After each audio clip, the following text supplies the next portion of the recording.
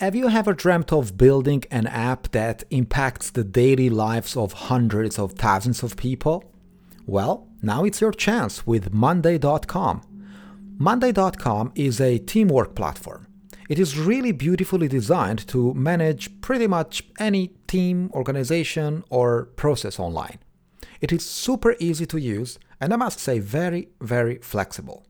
Monday.com just launched a contest to develop apps for the 100,000 teams that use it for their daily work. The Monday Apps Challenge is bringing developers around the world together to compete in order to build apps that can improve the way teams work together on the platform.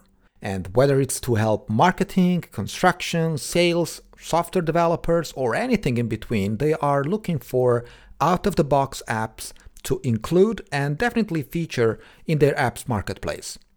And of course, there's something to win. Yes, because the prizes are insane. Check it out at monday.com/data science. That's monday.com/data science.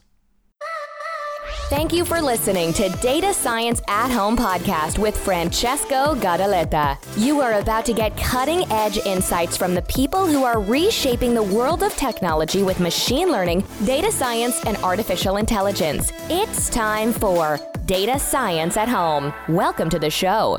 Welcome back to another episode of Data Science at Home podcast. I'm Francesco, podcasting from the regular office of Leuven in Belgium. I really want to thank you to be here, also to join the Discord channel, which is our official channel for exchange some words about previous episodes and also the new ones, and also propose the new topics that you would like me to speak about. In this episode, I would like to talk about something that is at the intersection between search and NLP, natural language processing, due to the fact that search has become, as we know, one of the biggest activities that we are doing as human beings today, but also one of the most profitable activities that businesses are running today. And with this, of course, we do not only consider Google as the biggest search engine in the world, but also the many other domains, and for example in the field of online shopping, but also education, Wikipedia, Amazon, people search for music and many other items on the internet. And so search has become, in fact, the one of the most prominent activities that people do, and depending on which domain you are, there are some methodologies that better fit or better suit that particular domain rather than others. Now, the reason of this episode is because very recently I've been reading about something called neural search that has intrigued me as always, but also it has been again published with the attempt of convincing, at least that was my understanding, convincing people that neural search is the way to go and will actually overtake the more traditional methods that we are used to, that is probably so-called symbolic search. I will try to shine more light on the subject, and of course, to do so, we need to start from the very beginning, which is what is the actual state of the art in the matter of search. So when it comes to search, there are, of course, by search I mean domain-specific search engines, not just Google. Google is kind of a general-purpose search engine, right? In domain-specific search engines, I usually refer to, for example, online shops, right? So these are all the places where you search for something that is quite detailed and quite specific to that particular domain. So for example, if I am on an online shop and I'm trying to purchase some t-shirts, the type of search that I perform on that particular website is going to be something that describes a t-shirt in every possible detail. And so I'm looking for a t-shirt that is eventually white and it's sleeveless, and I can go down and down with characteristics that are more and more detailed. So symbolic search in this particular scenario, is usually referred to as having some sort of key value pairs that identify and specify that particular item almost uniquely. And so, for instance, in the example that I just gave, searching for a white sleeveless t-shirt, how can I represent this information? Well, usually as a dictionary in which you have keys and values. The key is identifying or specifying a particular characteristic of the t-shirt, of the item. And so, for example, the color. And then the value is going to be white. And then we have the category key that is probably a t-shirt, and the type key that is sleeveless. So you have three keys, color, category, and type, and three values related to each key, which is white, t-shirt, and sleeveless. Now that's the way we do that, right? That's the way, we transform the item from the real world into something that an algorithm can process and eventually search in a database. Okay. Now, symbolic search is, as I said, in the sense that every key value pair is considered a symbol. This is not in the mathematical terms, it's a completely different story. Symbolic computation is a completely different story. But in this particular scenario and subject, in fact, symbolic means that we have identified some symbols that better characterize that particular item. The problem of this type of representation is that, well, if I am searching for some shirt rather than a t-shirt that is not white but is broken white, and that is not sleeveless but it is without sleeves, right? Or it is without long sleeves, or no long sleeves, and so on. So you get it, right? So with symbolic search, the problem of symbolic search is that you have to explain everything in kind of exhaustively, right? Not only that, if you start diverging from what was the query, the master query that the administrator or the domain expert has decided to be part of the database, as you start diverging from that, you might not find your item anymore. So they are not really robust to similarities, okay? Not only that, typos are not welcome with symbolic search. If you want to be robust against typos, well, probably you need to perform some sort of typo correction before triggering the search, right? And so most of the time we create these quite long pipelines of data transformations or query transformations by using typo correction, by stemming the words or lemmatizing the words, and then representing that query in an internal representation that is as much robust as possible to what I might find eventually in the database.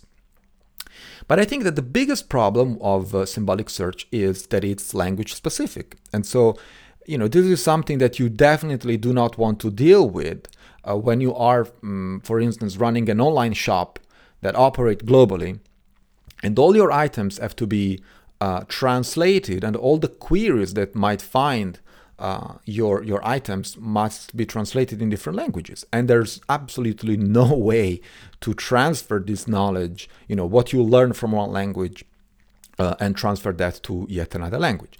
So most of the time you have to start literally from scratch. So what does neural search do? Or actually, what can neural networks do for us? Well, due to the fact that there is this GPT-3 fancy model now in the public domain, I want to shine some light on this, and as always, try to visualize things in a realistic way and also explain them in a realistic way, because I think that neural search is indeed a very powerful methodology, but as all other technologies, there are pros and cons to adopt technologies that are based, almost exclusively on neural network. So let's start with what does neural search do? Well, the characteristic of a neural search model is that, in fact, it needs to be trained beforehand on a certain amount of data. And these data are usually the queries that the model is supposed to transform into an internal representation and then hit the database and get the item that you're searching. So such a system, in fact, once it is trained on as many queries as possible, of course, it will develop the ability to find some outputs that, in fact, that can match not only the very correlated input, but also something that is, some sort of a synonym that is close to that. There is the possibility to manage typos, and so if you are performing a query with one or two characters that are misspelled, or 3 times the spaces, or some hyphen characters, and so on and so forth. So there is some sort of tolerance with respect to the characters that you might miss in your query. So that's a very good point. Though there is a number of algorithms that already do these things, of course not at the semantic level, but at the syntactical level, which is, for example, Levenshtein distance or Smith-Waterman algorithm. These are all algorithms that allow you to, let's say, match 2 strings in a fuzzy way. And so, whenever you want to measure the similarity between 2 strings, in a fuzzy way, which means that the differences can be spread along the string anywhere, right? And so, you don't really want to perform the traditional way of searching into a string, which is, it's not really flexible, but you would like to provide to the algorithm, within algorithm, some sort of score between these 2 sequences of characters that differ somewhere, somehow. Now, in terms of semantics, of course, these algorithms like the Levenshtein distance and the Smith-Waterman algorithm definitely do not provide any semantic related capability, because, of course, these work at the character level or at the word level. But that's what neural networks can do with internal representations of words. And so this is something that we have seen already since years, the fact that you can use so-called embedding and transform your word or your query or your paragraph or whatever form of text that you have at hand into an internal representation that is usually numeric representation, so-called embedding vector or matrix, depending on the size. This is where you can capture semantics, and so this is where, in my opinion, neural search makes sense, because it can scale to multiple languages, and so if you use that intermediate representation to go from one language to the other, well, that intermediate representation is supposed to be preserved across languages, right? So that's very, very important, and that's something that is, it's unique to neural networks, right? So we have seen this happening for sequence-to-sequence translators, from French to English to Italian, back to English to Chinese. A chair as an internal representation that is preserved across languages, and so the only thing that you are gonna change, neural network-wise, is the last layer or the input layer, but in the internal representations and all the hidden layers are usually preserved in terms of weight matrices. So this is where neural search makes sense. However, there is a problem. There are some problems. There are some limitations of these approaches. For example, the first is that it needs usually a lot of data, and because you need to pre-train these models on something that makes sense for that particular domain. And this means that before putting that neural network in production and providing you the capabilities of neural search, you need to have that particular training data set that you need to feed the network with. And most of the time, when you are at the beginning of your business, you don't have such data, or, well, you have to manually forge these potential queries that you would like the neural network to recognize. So there is a lot of manual intervention there that people are skipping usually almost all the time. And so you say, hey, neural search can be, it learns by itself. Yes, it learns by itself if you have data. If you have to create this data, well, that's your manual effort that you need to perform for that neural network to go, automagically. Another problem that I see with neural networks and neural search in particular is that these approaches are usually less flexible to human intervention. And so most of the time you have to trust your data. So that initial data set that you are using or considering for, to feed the network and let it learn what will be eventually the queries that the network will recognize in production. Well, that particular training data set, that initial training data set has to be forged accordingly, right? And which means that if you have some missing queries in there, or if you have some very specific queries that the network will eventually not learn, and might happen in production, well, the network probably is not going to learn. Or, well, it's not guaranteed that the network will learn these things. I think that, however, the most critical aspect of neural search and deep learning in particular is the engineering effort that you need to perform these models in production environment. Usually, neural networks are pretty hard to scale and productize. And most of the time, these models are much slower than the string matching or the dictionary matching that you might find in the traditional sense of searching. And so there are some domains where this is acceptable, some other domains where this is clearly not acceptable, and most of the time these things cannot scale, especially when you are serving a number of API calls that is prohibitive with respect by having a neural network running in memory all the time. And so you must think about some sort of model compression or data compression and other tricks that we know of. To conclude, when you read about GPT-3 changing the world of NLP, changing the way we look at text, yes, it might be the case for some domains, but definitely not for others. So it's not something that works across domains all the time. You might have improvements, of course, with the deep learning systems, but it really depends which domain you are speaking about, what are the limitations that these neural models might have in your particular domain.